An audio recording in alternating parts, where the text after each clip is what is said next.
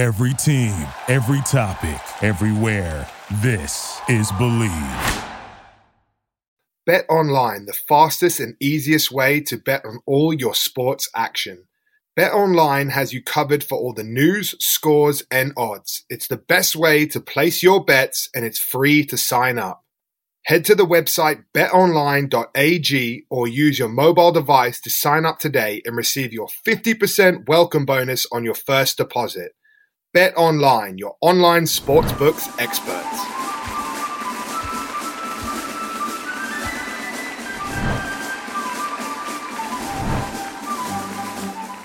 Welcome to the American Rugby Show. I am one of your hosts, Alex Corpusero, joined by the most capped USA Rugby Eagle in history, Todd Clever, and how good is it doing this in person as well, by the way, with everyone next to me, and former US MLR Coach of the Year, none other than Rob Hoadley. This is the MLR Breakdown. This is the final MLR Breakdown of this season. Thank you to everyone for enduring the journey with us and supporting and growing the show.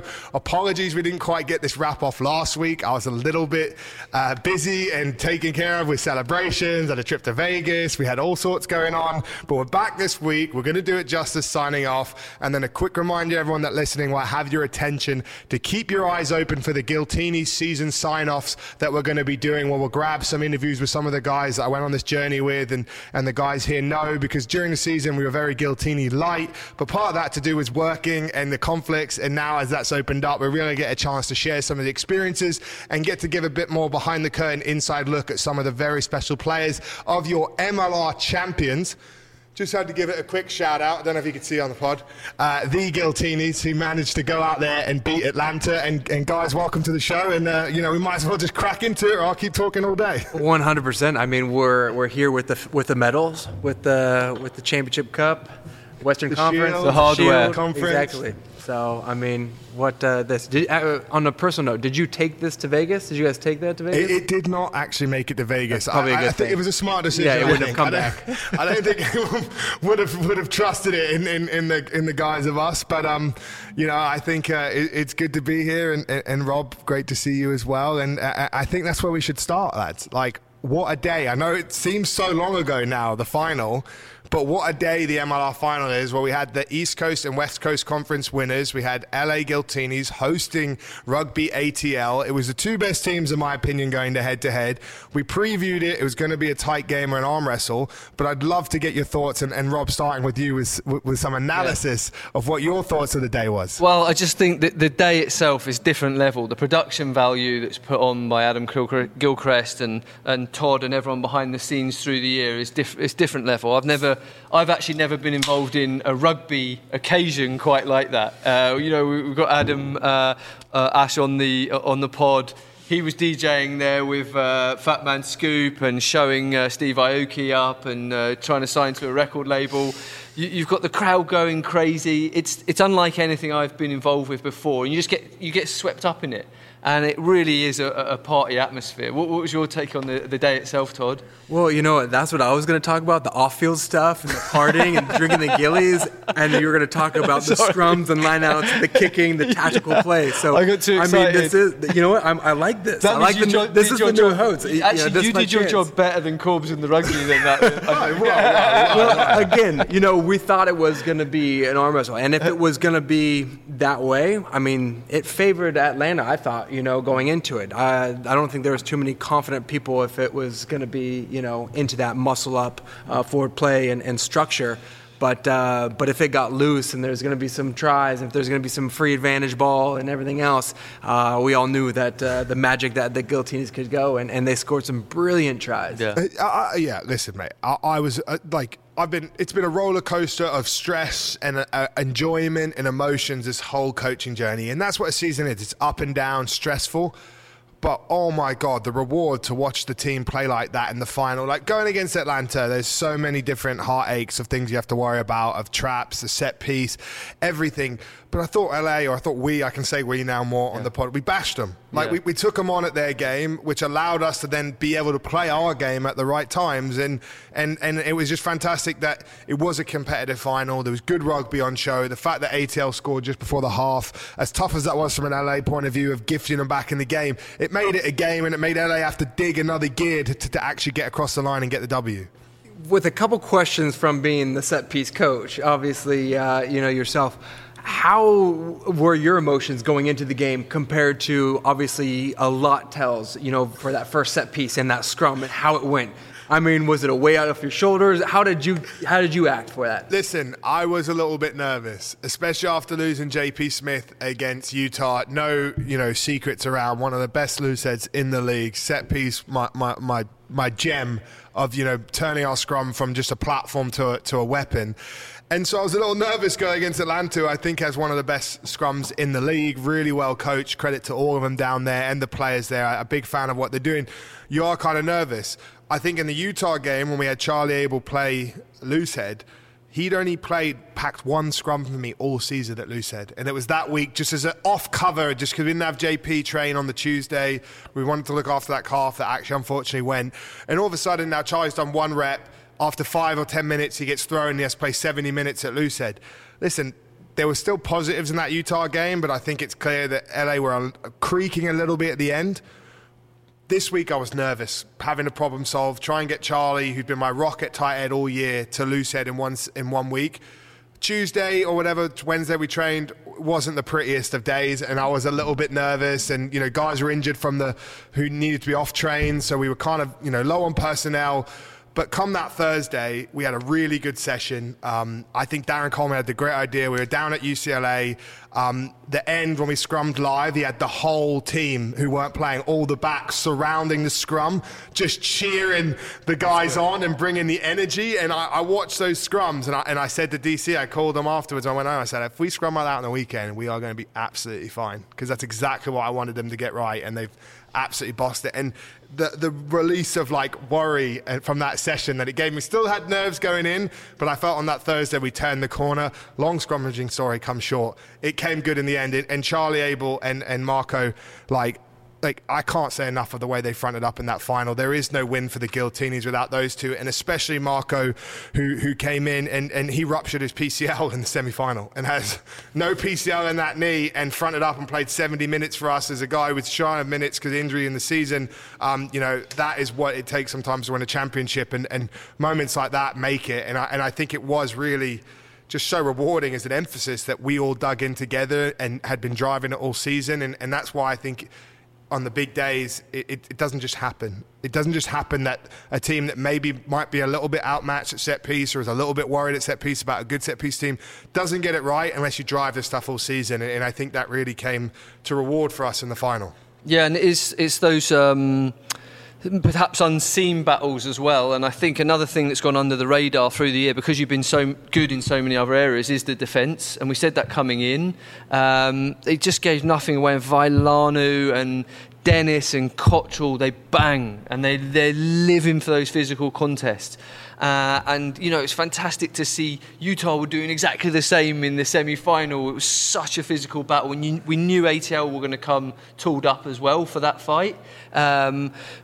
And we've spoken a lot about the ATL defence through the year, and it was interesting that it was a chip and then Gitto with an inside show and go, the playmaker going through the middle and attack against the hard blitz. If you can go over the top and you attack that sort of third defender who's trying to rush up as fast as he can, but he's up against a skilled player with options around him, that's what opened them up, and they had the class to do that. ATL, brilliant, again, another brilliant drive try, playing to their formula. But LA, with the leadership in the group, the experience, they came through in the second half. And again, we have to come back to what a credit to ATL, the season they've had. It's absolutely phenomenal what they've put together, what Utah have put together. New York 1 point away from getting to the final again, so unlucky. But the depth now in the league, LA have moved it on from the top, but everything behind them is chasing them and pushing those standards, like you're saying, Corbs, and it's great for rugby in this country. It's so good, mate. It's so good. Like, so much to unpack there. Like, the competitiveness of the league, the standards. Obviously, LA set a very high standard early on, but you would say the whole league, I agree, is gained ground, and it's fueled that drive collectively of everyone to raise the product higher. And then I thought, just with the actual team in LA, like, you know, the defense, to me, I didn't want to hype it up too much on the show because obviously, but like, I've never played in a team that's defended how LA team. I've always been in more Northern Hemisphere, Lions, Farrell, Sean Edwards sort of defenses with line speed, up, pressure. Stephen Hall is very much more about coming up together, not over chasing with line speed, but then banging in the content, two-man tackles, and that is where I've never been in a team like that, and I'm maybe not skeptical at the beginning, but obviously I've always seen other teams that have done it one way, and to watch us pick that up, and to watch the attention to detail of actually work on your contact skills and everything, and to finally come good against a team that I'd probably say is the best at that, like, you know, in the contact area, Atlanta are a nightmare. They're so well trained, they're detailed, you can tell they do the work in the wrestling room, they do all that stuff there, and for the ability for us to be able to do that, like, and shut a team like that down, like, it was so good to see. And it was just reset, absorb phases, don't give easy penalties and 22s in. That was a big mantra for us, is no free entries to the 22, because they got one just before half time and you saw they scored with that maul. And they're that sort of team. You cannot, they are that good, you cannot just give them a free entry because they'll take 7 off you. You have to make them earn it. And I think we defended well enough in those middle 40s when they got to our 22 too, but really in that middle area of the field, that we just didn't gift any entries. And that to me was the part of the real key component to winning that game. I mean, throughout the season, that's their bread and butter. I mean, they won so many games in the last, 10 or so minutes, with those forwards, if it was pick and goes or those drives, and that constant pressure that they put. But, going back to the defense that LA had, I mean, you felt it if you're the front row, you felt it if you're the 10th row, and you felt it if you're on the 5th floor of the boxes, looking down. I mean, that's an easy selling point whenever you're introducing rugby and be like, oh my gosh, those guys are hitting hard. And that is huge. I agree. We've said it before, sorry, Corbs, but we've said it before again. You don't get that just by spending money and putting the best players in a team. You very often get the opposite of that, actually. But, again, speaking to Adam, speaking to everyone around this organisation, the way that DC's gone about it, the way that Stephen Hoser's gone about it, in terms of, we're talking about everyone being themselves, having their own personality, having room to show what you're really about, the heart of you and the heart of the team, that comes down to defence. Yeah. And it is an emotional part of the game as well as an organisational part. And all year you could see those boys wanted to bang, and it was the best defence in the league. It conceded the least tries and the least points, and that's for a reason. And you don't get that unless you've got absolute buy-in from the biggest superstar to the collegiate draft prospect. And that's the key of putting together a great team. No, I agree, mate. I agree. And I think, as we're sounding off on the season with LA, like, let's just get into it. Like, what an achievement in year one. To be able to create something, to create a product on the field, to create a culture off the field, to create a brand, to create something very unique in the rugby world too. Like, yes, I am biased. I love it here. The ability to be back in this environment, to me, is like a breath of fresh air after, leaving rugby with injuries and stuff. But just the year I've had with cancer and everything, to be here and to be living this environment again, something that's just like ingrained in me from a child, to be in these environments. Like, I'm just grateful, and I love what we're doing here, and I'm just, a big fan of rugby succeeding in America, and I think this is going to play a big part of that. To go back, I mean, you joined the team right before they went to Hawaii for preseason. So you're with them whenever you're getting to know each other's names, all the way to lifting the shield in the locker room. So, I mean, the team grew, everything grew. And DC, I grew, mate. Like, that's amazing, Honestly, I'll put you this, all right? Like, when I first got to Hawaii, like, I was still so nervous just being back in, like, the real world again. I'd spent 9 weeks going through chemo. I had no hair, I had nothing. I spent isolation, barely saw anyone. I remember turning up and just being nervous about being close to guys. I had a mask at the beginning because I wasn't sure what, like whatever. Like, this was the best thing for me. Like, it brought me back. Like myself came out again. Like, the enjoyment, the light. Like, it was almost like the perfect thing that could have happened to me in that environment. Because if I hadn't experienced this and I'd still had that like isolated life and I don't know what I'd feel like right now, but I just feel like myself again. And it is, this experience really lit a fire in me again. And it was just exactly what I needed at the time. And it was a little bit nervous because I thought, have I rushed into things? Have I signed up for too much too soon? Like, I've just come back. Like, I'm trying to get my life back together. I've still got, obviously, NBC, other jobs and everything I'm doing. I wanted to do this pod as well. And I was a little nervous, but, like, oh, my God, I'm so glad. Like, Mate, you just gave me so many goosebumps. I mean, that's awesome. I mean, so inspirational on that. And, I mean, and that's just the tip of the iceberg. That's right when you're learning the guys' names, the coaches' names, what the systems are going to be implemented throughout the season. I mean, I know speaking with Darren Coleman, who's very public about it, I mean, everybody was, LA is so much better, 50 points better than anybody else. But they just had a better preparation for the preseason. And he's like, these guys are going to catch up to us. We just had the best, 4 weeks in Miami. Then you had Oxnard. Then you had everybody buying into the system. So, I mean, talk us through coming back into, leading up to the first round and then coming through that. I just think, mate, no secret we had the best prep. And that's why we hit the ground running. But I think we had to. Like, if we'd started as a new team and had no prep, like, it could have gone off a cliff. Like, you know what I mean? Like, some of these teams that had been around, like, you look at Seattle, like, 2-time champs, where they've been, obviously had a very shambolic start to the season. Like, when you look at how they finished, how they start, night and day.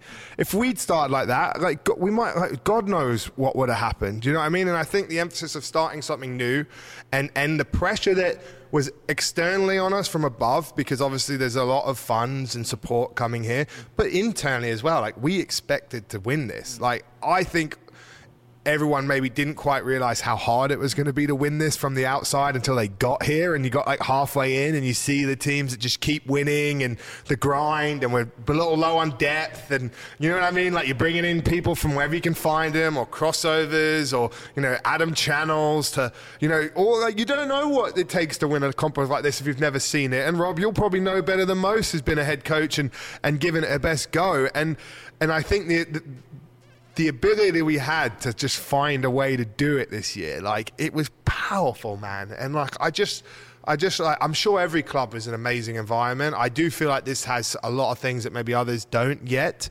but I just think there is something special here. I mean, the bar has been raised. If it's a game day, setup of playing at the Coliseum, of having Steve Aoki going, or the ground of the surface that they're playing on, or this facility, teams and ownerships and management have got to catch up. Because, I mean, the players don't want to be training at a 24-hour fitness, or they don't want to be training, on a soccer field and getting kicked off, or just always on turf. You always got to get better. So, I mean, this is definitely the bar. LA has raised the bar, and the other owners have got to catch up. I agree, mate. Look where we're sitting right now. We're in, like, HQ. I know, obviously, there's no, like, swivel cams or anything. Maybe we can get some footage added in. Who knows? But, like, we're in HQ. You know what I mean? Like, most clubs don't even have this, and this is on year one. And I think that gratitude, that, humbleness and appreciativeness of like the good stuff what we have, but not just going like, oh, life's sweet because we have all the good stuff, but actually, all right, we've got these tools, let's put them to use and make something special from it and make a real difference from it. And I think that's what we did. And Rob, I'd love to know, what you think from the outside in. You've seen HQ a little bit now too. Todd gave you a nice little tour. What do you think? Look, my impression was you come down the road, it's an industrial building down a road, nameless, faceless, essentially, when you come in, and for all intents and purposes, for anyone else in the world, they don't know anything about what's going on in this building. But you men and women that have been working on this have put together something so special that you'll say, coming out of your treatment for cancer, this is the thing that brought you back to feeling whole again. That Adam Ash comes from Scotland and says this is the best experience of his life. That you've got Ashley Cooper and Gitto that have done everything in the world but are rejuvenated by this challenge. That you've got Ryan James coming out of college and having his family in the facility here and celebrating afterwards. Like, this is why we love to compete. We love this game. It's the best game in the world because you can get all the aggression in the world, all the detail, all the study, all the hard work, the sacrifice. But then you're sharing with your teammates. You're bringing your family into it. And money doesn't give you the understanding of how to put that together. There's some very, very intelligent and hardworking people here. And again, I'll go back to the most encouraging thing for me, if we look at the big picture, is not everyone will do it in the same way, but I can tell you, if we walk into the ATL facility, they'll say the same thing about their group. If we walk into the New England facility, they're going to say the same thing about their group. And that's going on across the country now. And it is so powerful because now we're giving rugby players the best possible experience where they are absolutely loving competing day in, day out and for the full season. And that's what we want to show to people about our great sport. And if we can now marry that up with this American spirit and the production and all the rest of it, yes, we've got something where we can go and compete with the world. It's going to take a little bit longer, but what I see, these pockets now, the passionate groups that are building, it's absolutely fantastic, and it happens that LA won on the day, but it could have been ATL. And we would have been then maybe going into their facility and saying the same thing. So I'm just so encouraged by what's happening across the country. Matt, I just think it's a good time. And, when I look at ATL, they deserve so much credit. And they deserve, obviously we had, a very, helping hand from Adam Gilchrist and, Adam Fryer and all the support staff and everything. They've built something from scratch there. They were only new last year before it got cancelled, had 5 games. They've sort of obviously built on something special with life and the identity that was sort of forming there to what they've done now. And they've chosen a clear identity of how they want to play, the culture they have, the brand. Like, you can tell, I think the biggest thing when I look at Atlanta was they found a way to get to the final without most of their best players there. And then it just so happened then their best players came back and then they were really torn because they had all these guys that were great players and had been playing every week. And I was fearful of playing some of them. And then obviously there's other guys that, it's their culture, their team. They've been driving it. And of course they're going to bring those guys back. And for me, that was probably the biggest dilemma they faced playing us was not game plan or how they wanted to take us on. It was picking the right personnel to actually take LA on. Yeah, it's interesting, isn't it? Because you can say, ultimately O'Keefe came out of the team. Coleman comes in. Again, he is the star signing, but he hadn't been playing all year. As Kura had done a fantastic job at 10. He's a 12/10. He'd been in there brilliant. Waitokia, I think, came out. I think he'd had a knock. Dam came out with a knock. And that does affect the consistency, because they've been moving so beautifully together as a team, especially in defence, especially in the centres. The 10, 12, 13 channel had been locked up all year. So they made those changes, and we'll never know. As a coach, that's a difficult spot to be in, and we won't know the answer on that. But I tell you what, they'll come back stronger as well, because now hopefully those guys will be fit through pre-season, and they can push on again. And we've spoke about before, Houston are coming, with Heineken Mayer. Seattle and San Diego Legion could retool and be back. Utah are going to keep growing. New York will be back. So Austin will build on the year they've had and the growth from they've shown. Like this, and Old Glory are going to have a fire up them to actually get the results that they were not far away from turning. Free Jacks really found their form at the end of the season. They're building something special. Don't forget Toronto. That's going to have a home finally. The Arrows. Do you know what I mean? Like, how good? Like, where is this league going to get to? What is it going to have? Next year is going to be hard, mate. I hope I'm still coaching here, but it's gonna be hard. The bar is only getting higher and higher, and with no COVID and prep times and everyone having equal hand at the beginning, this is going to be a proper hard next season as well. And hopefully we can build the crowds. medical conditions permitting, and a bit more lead time and a bit more promotion, because again it was another record crowd for the final, and that's with all the limitations that are in place at the moment. So and when you think of the you didn't even have a full runway of season attendance, and I just think where the league can be long term, sponsorships. Like, this is the first year when now there's a financial footprint behind this league, as well as like just an on-air, on-field product. I think now there's some numbers from like start-up business terms that you're actually starting to generate some real numbers. I think a bit more sponsorships, TV revenue money is not far around the corner. This league is really going to snowball into something special. And I think, Todd, you obviously know a fair bit about that as well. No, I mean, behind the scenes, not off of the white stripes and 80 minutes, there's a lot that goes into it. And, I'm very close with a lot of the team general managers and people that set up things, with Atlanta. I mean, Atlanta and LA are exact opposite of homes. And whenever LA went out there, they had a, 90% sellout of it, but it's a smaller venue, 3,500 or so. But I mean, they have music, they have food, everything else. Here in LA, you have the Coliseum. How can you get to that? I don't know if you're going to get 80 or 90% there, but can you double the crowds? But I mean, across the league, you saw the Free Jacks move into a new home. New York changes places, so it's going to be betterment for the fan. Because I mean, ultimately, you want to have a good fan experience. You want to introduce rugby. You got to educate the public. And hopefully turn a lot of little boys and girls and families into rugby fans, because I mean the rugby ethos, why we play this sport is life changing, as we all know. Well, you just listen to Corbs and then show that to your little son or daughter and say that if that doesn't get you juiced up for the game, I don't know what will. I know, mate. I know. I love it, mate. Born for this. That's what I say. Like, born for these environments and this stuff, and what's being created here this season in the MLR, like. It gets me so excited. Like, it gets me so excited. Like, I love being over here in America and the direction we can take the sport, which hasn't been taken before, and the fact that if we do get it right here, like, there ain't no ceilings in America. Do you know what I mean? When we get it right. Yeah, when we get it right. I don't think it's an if. I really do think it's a when.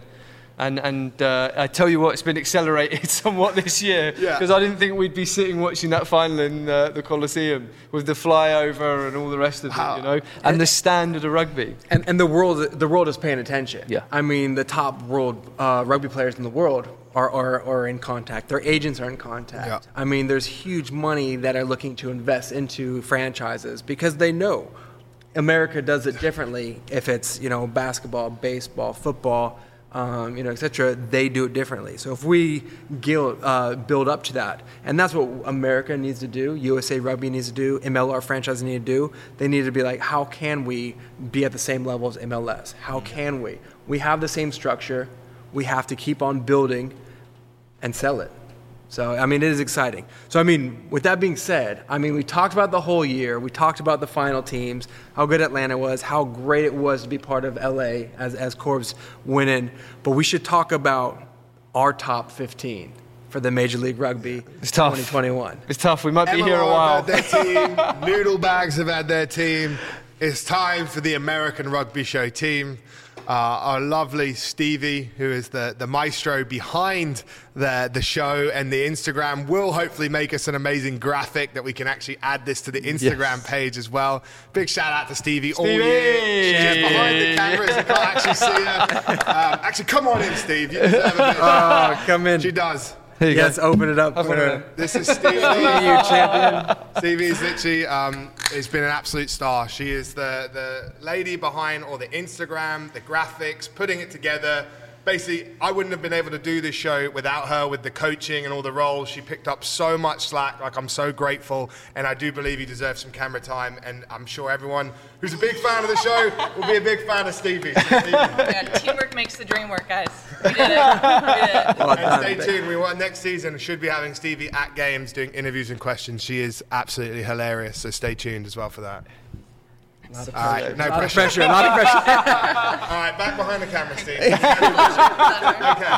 Yeah, Rob. Rob and Todd, I agree. It's time to talk about the team and to pick a team. So, right, do you want me to take the front row or what? Yeah. Let's switch it up again. Yeah, good one. Forbesy, yeah, I mean, start us off with the type 5. I mean, front row, starting with what? Loose head of the year. I'm just going to pick the winner for me. The winner for me is Chance Swingluski. I just think consistent through the season, American, what he offers, the linchpin he was in that Atlanta team. Big fan of his, no secret. I thought it was, I couldn't believe he was on the bench in the final. As someone had to coach against it, I was absolutely chuffed. But at the same time, like again, we talked about it. But he, to me, is my loose head of the season. Honorable mentions, JP Smith. I just think probably didn't play enough this season. Otherwise, I would have given it to him because I do think he's absolutely quality. And there are a number of guys from McIntosh to Khalifi to Vandenberg, who are all in the running in this league. But I do think Chance gets it for me. If we're going to do the hooker of the season, this is probably a really crowded pack and one of the more crowded areas. I'd say my first choice, and I don't see how you could pick anyone else, is Malolo from Utah. Again, he didn't have as many games as everyone would have liked, but I think what he did in those games made it very clear that he was right up there. I think Mahe Veolanu from LA is right up there. I thought Hugh Roach at Austin. I thought Fawcett and Taseni Fangai are in there. I think Hooker's got a really crowded lot here, but I will give it to Malolo on that one. And then tight head, another tough award, and I'm really torn which way to go with it, but I think I am going to go with Dino Waldron. I think to me, there's a few names. I think Charlie Abel at LA, honorable mention. I think Paddy Ryan for what he done this season in a short period of time, honorable mention. And then lastly, Angus McKellen, honorable mention. Between me, it was either Waldron or McKellen. Played pretty much all season, American, homegrown tight ends, linchpins of their team, who really fronted up at scrum time and around the park as well. I think Gromweld as well for ATL. I'm glad I knew I'd Rob. sneak one in. He was actually in my. It's those three. It's got to be between those three. Like, he was so consistent, 80-minute man for ATL as well, and proper set piece as well. I can't wait for you to add in on who's the best 10, and I'll just have to name them all. You have to agree. Yeah, exactly. And then Locks, what are you thinking? Locks is a tough one. Again, another stat class in this league, which is great for American league to have so much talent. I think the first name on my team sheet is Dave Dennis. I think he set an example all season for LA, the standards, the set piece, the carries, the tackles, the work rates. He played every round except one game this season. For me, he's my 4, and my 5 is going to be. It's really tough. It's between two who get the final nod, but I'm going to go with Fortune from Utah. I think Momsen gets a real honorable mention for me, but I just think Fortune, what he did at Utah, the size, the physicality, scrum, maul, the way he can bash people as well. I think those are my 2 locks. And then Rob, we'll actually let Todd do the back row as well, because that's a great shout. This is an area of Todd's expertise as well. Yeah, no, I'm actually supposed to be in the middle. So we all know. Well, I don't just correct us. I will correct you if you get it wrong. Yeah. But starting at the back row, 6. Where are you thinking at blindside? What are we thinking, Rob? We talked about this. Where are we at 6? I think it's got to be Cottrell. I'd give it to Cottrell. I think, he did miss a few games, but when he was out there, I mean, the boy's different class. I think Van Vuren was outstanding, wherever you'd put him in the back row for Utah. But at 6, I definitely have Cottrell, yeah. Who are you going with at 7, mate?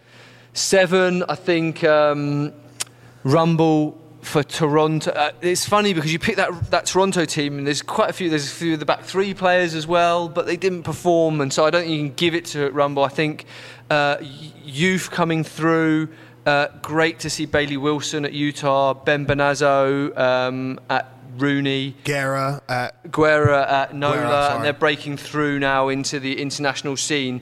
But I'd go with Sam Wuching for impact. I mean, it was a one-man attack at times early in the season for that Legion team.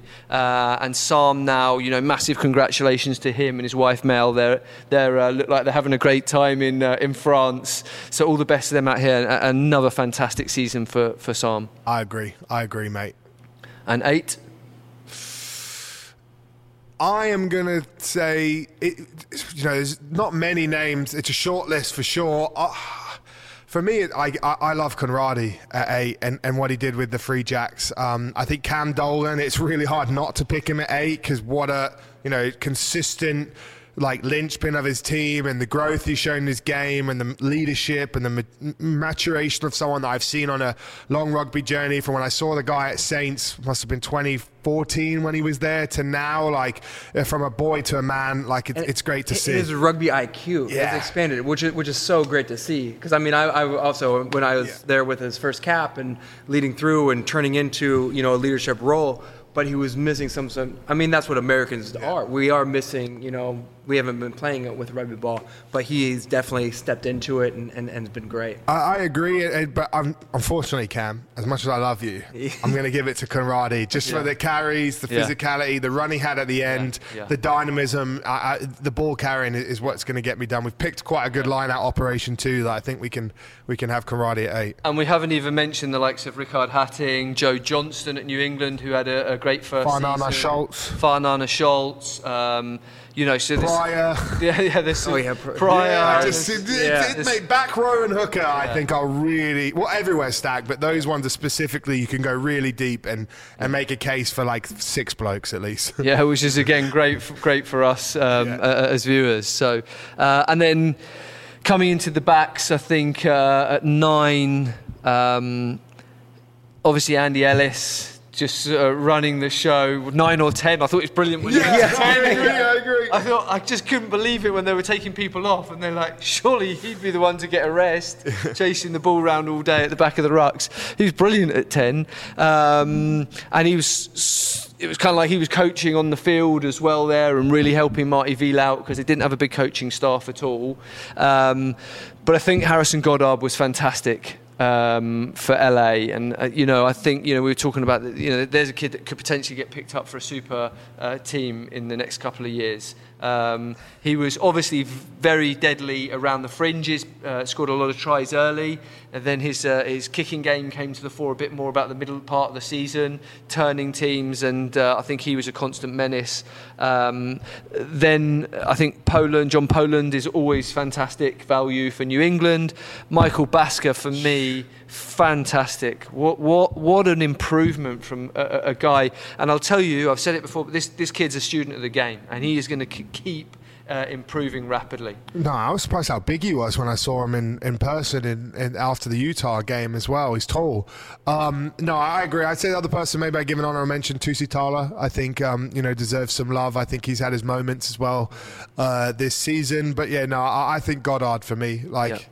Just seeing him up close, this guy's a proper operator. He could play in Super. I think he'd make it in the Premiership. I really think the maturity and the well-roundedness of his game and the calmness and the way he just makes it look effortless and has time on the ball when that's just not the case. That's just a sign of a real good player. And I do think he was a big part of, especially early on in the season where LA were really steaming onto the ball at pace. I think he was bringing the forwards on. He was stepping out a little bit, tying in defenders. It's just a small thing, but I thought it was really big for them early. No, definitely. And he knew how Darren Coleman wanted to playing with him at Gordon and winning the shoot shield there as well. He was a perfect 9 to bring in from week 1. Yeah. And then moving on to 10s, I think... not a conventional one, but I start by mentioning Ezkura at Atlanta. He made a lot of running meters up the middle. He had a big left foot, even though he probably wasn't used to that kicking game as much, being more of a 12. But he stepped in there and did a fantastic role for them. I think he was great. Hollingshead, so sad to see that him miss the semi-final, or rather the Eastern Conference Championship game, we should say. And he had to head back to Bay of Plenty, but he had a great first season. I hope we see him back in Rooney. There's someone else I'm forgetting. What's his name? Matt Gitto. Yeah. Oh, yeah. It rhymes with... Come on, boy. No, it rhymes with Pat Gitto. Yeah, but Matt Gitto had a fantastic season. Obviously managing his body through the year, and I think DC did a great job on that. And we just knew he was going to step it up in the big game. And obviously he had a hand in the first 2 tries there to set them away. And what a match leader as well, I think. Yeah. What a leader and what a man to have around your environment and to teach the young fellas. Anybody to add on that nice impressive list? I quite liked Mac Mason at Austin as well. I think he played a good role for them. Jason Robertson is always good value. Another great one. He was forced to play there, but Waka wasn't terrible at 10 for Ajax either. When he had great games. When he had to fill the God. void like this. Yeah. That's the thing in this league. There's a lot of guys who stepped in the 10 shirt who maybe weren't always actual 10s with the depth in this league. And before that, Harrison Boyle was going well for them, and he had a lot of assists before he got injured. And again, he's a young American qualified 10, so that's very important for us to develop.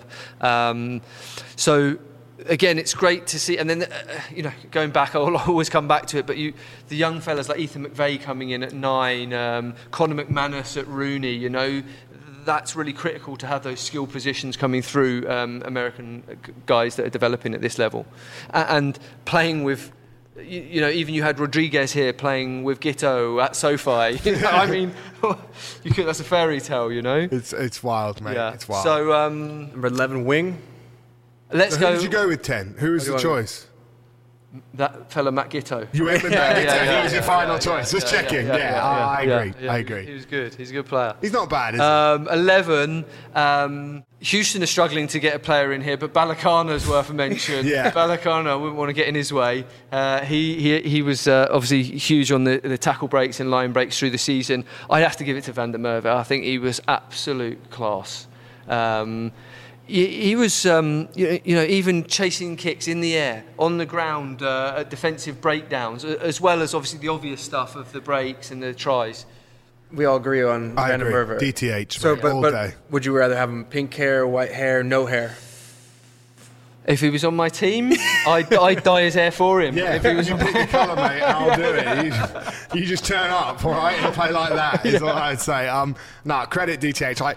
DTH is such a baller. Professional, whatever, but obviously, he would manage an injury at one point. I don't think he trained for a few weeks. And then all of a sudden we had to play Austin and we needed him to play. And he did one session played, and you'd argue he's man of the match. I think if you go back in that game, there's 3 or 4 breaks or massive moments that he brings on the ball. And that's just what you get with the guy. Professionalism, quality, absolute competitor, and a big game player. In that final, the counter-rucks and the moments he picks to impact the game, that to me gets him across the board as the 11. He's just so well-rounded. Yeah. Balakana was brilliant at what he did on the ball, but Van der Merwe, you can see he's doing stuff off the ball. He's communicating, he's covering distance, he's in defensive breakdown, so he's offering so much more around the park than some of the guys making standout runs. Yeah. And I guess that brings us onto the right wing where he's talking about making runs that stand out. Mika Kruse, Julian Dominguez, Dougie Fife, Basson. Basson's the man for me. I think Basson gets it for me. Yeah. I think he scored 9 tries. He was phenomenal. He looked an absolute threat every time he got on the ball. And I think the lads really enjoy him there at Legion. They said he's been a great guy to have around. He's just got stuck in. And he's just one of the lads. And he stood out, all through the season. When they couldn't quite find their gears, he was the one that was consistently clicking. All he needed was the ball in space. Yeah. And he was gone, mate. I agree. I think Dominguez deserves a lot of love and shout. I'm sure there's a few others that were missing across this league. Ryberg deserves some love. He does, as well. I think he had a fantastic year, and maybe someone who they weren't quite sure if he's a conventional winger or not. The way LA used him this year, I thought was fantastic as well. But onto the centres, lads. Yeah, and sorry, but even you go around the league and you might like Montero, Levis, Mieres. They're always great value to watch, but couldn't quite put it together, so they can't really challenge for that spot. But I think Van der Merwe and Basson, you can't go too far wrong there. And Dominguez, very, very unlucky not to get in there. So centres, 12 for me is only one name I'm going to put on 12, and it's Billy Meeks. I think fully fit. When he played, oh my God, difference he makes in the team. What an absolute baller. If anything, I'd probably say, him and Cottrell are probably the two most in their prime, top-end players I think that LA had, and they really delivered on that factor, and I think he was massive. I think other guys that deserve some credit, Duplessis at NOLA, I think had another strong year at 12. There's a number of guys, I'm sure you'll roll over well, but for me, I think Meeks is hard to oust in this. He does it all. He's got the bump, he's got the size, the footwork, the defense, the offload, the distribution, like the height, like he's got everything. I actually had him at number 7 as well. That's true. Yeah. Got man of the match in both positions. That is this season. true. Yeah. You told me that week, and I was like, mate, he is going to kill it. Centres get so excited by doing that. I'm pretty sure this season he got a man of the match at 12. I think he got one at 13 and one at 7. There ain't going to be many men that can do that. There you go. And I would agree. I think Meeks and Cottrell are the best 2 players in the league. They missed a few games with injuries, but if you're just going on their best performances this year, I think those 2 were the most influential and the best players. I think Will Leonard deserves a mention. I think he's been consistently very, very good for Rooney. Yep, that's true. And again, when Rooney won against LA out there, he was brilliant in defence. Mm-hmm. He's always carrying, he's organising the defence. So him there. And then 13, again, we're back in LA colours potentially. Adam Ashley Cooper. Talk to us, guys, about his influence around the place. I think Adam Ashley Cooper... Well, this is it. Last time I saw Adam Ashley Cooper until this experience was 2013 after Lions tour, the day after leaving, Bondi Beach. We'd been there all day. Him and his mates asked if they could come on the Lions bus afterwards. Came on, loose as hell on the mic. Last thing I remember doing is him with his pants down, paddling him with our shoes for the right thing. Well, I'm sure for him to come on our bus. Well, then, let me finish. So then he comes on the bus. Like, that's the last time I see this guy.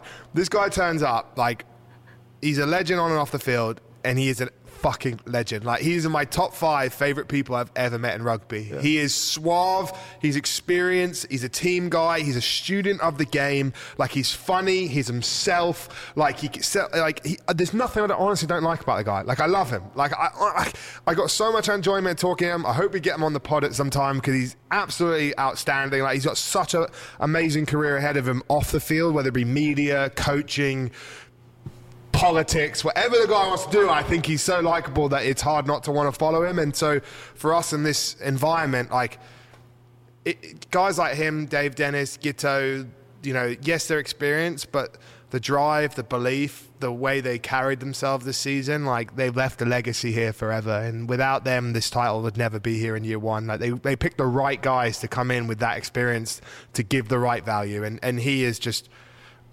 exceptional. And he had his pants down his ankles and getting paddled on the Lions coach. That's the only thing we remember. That's the last time I saw the guy, until I saw him in Hawaii. I was like, I haven't actually seen you since that day. Did you remember it? 8 years ago. He did. He's like, look at, is this your Nike? Is this your Reebok? Exactly. And honestly, he's my man of the season. Yeah. Like, I'm going to pick him at 13 because of that. I think Lesage deserves some love. Trying to think off the top of the head. O'Keefe had just ridiculous Bobby moments. was good in Austin. Yep. Yeah, he kept him well. Exactly. Bryce Campbell, another outstanding year. Trying to think. Dougie Fife was in at 13. Fife, again, it's hard to leave out the team in any position with the year he had. Yeah. And then I think as well, is it Neil as well? Ross Neal, again, a few injuries. Yeah, and he played on the wing a bit too, but I think as well deserves some mention as well. Yeah, for sure, he can play. That leaves us with the man in the back. 15. The man in the back. Tough one, this. It is a tough one. I don't think so. I think this is the easiest. Hit us, Todd. Hit us. I'm gonna have to go for Teo. Yeah, it's Teo. For in my opinion, what he did with Utah throughout the season, how he, the offloads. I mean, you know how slow a center, they bring him down, scoring tries, line breaks, teaming up with Cruze. I mean, he's my player of the tournament throughout the whole season. I mean, that's me. I mean, do you have anyone to add on Teo? Bowden Waka. Waka or Fife get special mentions for me. There's not many. I think Carl Say should get some love for how he played this season in that role. Ben Foden had a strong year. Trying to think who else. Off the top of my head, I think those are the guys, and for me, I think Teo deserves it. His ability the way he could sort of just find ways to get involvements in the game, not just play your traditional 15 role, the heartbeat that he was in that Utah side, the leadership, the offloads, the action, his kickoffs as well are just ridiculous. The height he gets on them, like so many things about that guy, and he came on the pod as well. You know, hard not to shed some light. And he's about to have a baby this week. This week he's about to have a baby. That's correct. Congratulations. Yeah, so good luck. Yes. Good luck, guys, with the baby. And I guess that's our MLR 15, lads. We did it. Hell of a 15. It is Put them all together. 15. Are you doing recruitment now or what? I'm taking notes, lads. I'm taking notes. No, incredible. I mean, you guys are amazing. You guys impress me. Your knowledge, with players' names and how they play, the teams, the coaches, the structure. I mean, I learned a lot. From me retiring from rugby, I was able to, stop watching rugby as a rugby player and a rugby coach. I just looking for big hits and good tries and celebrate the cold beers.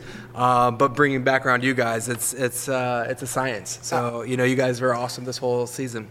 Thanks, mate. I've loved doing this pod with you guys, and I think I've really enjoyed it. I think our friendships have grown from it. I think the memories, and I'm really proud of what we created here. Like, nothing like this really existed before in the US. Like, obviously, Rugby Wrap-Up has been around for a long time, and Matt McCarthy, them deserve a lot of credit. But obviously with the podcast world, the way rugby's moving out of the areas, I felt like this was something that needed to happen, and it's just worked out so well that it couldn't be with two better blokes. And thanks for coming on this journey. I've just been grateful for together, and I do think we've done something special. And we for all the people supporting the pod, we appreciate you, because there is a hardcore audience that really love this pod, and especially I think obviously Todd giving up so much of your time as well, but Rob as well, real credit with your analysis and the work you put into the show with the clips and the stuff for everyone that watch on YouTube and Rugby Network. Just from the bottom of my heart, thank you guys. And we wouldn't have been able to do it without our thirsty friends at Gillies. This is a great time to shout out the sponsors at Gillies. Rob, he's got a Gillies as well. I'll do another. Wouldn't be able to make this possible on the pod without the love and support of Gillies. It is a lovable, crushable lager that we all do enjoy. Remember to drink responsibly out there as well.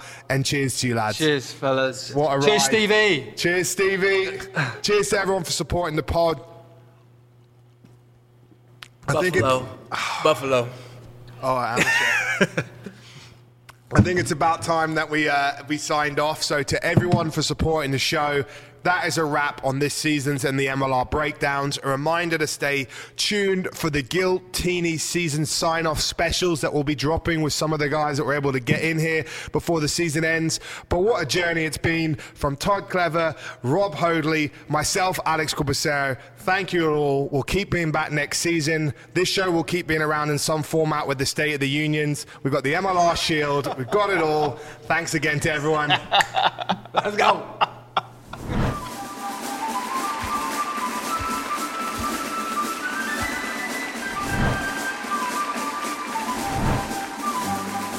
Lastly, a big thank you for this week's show, which was brought to you by Bet Online. Thank you for listening to Believe. You can show support to your host by subscribing to the show and giving us a 5-star rating on your preferred platform. Check us out at Believe.com and search for BLEAV on YouTube.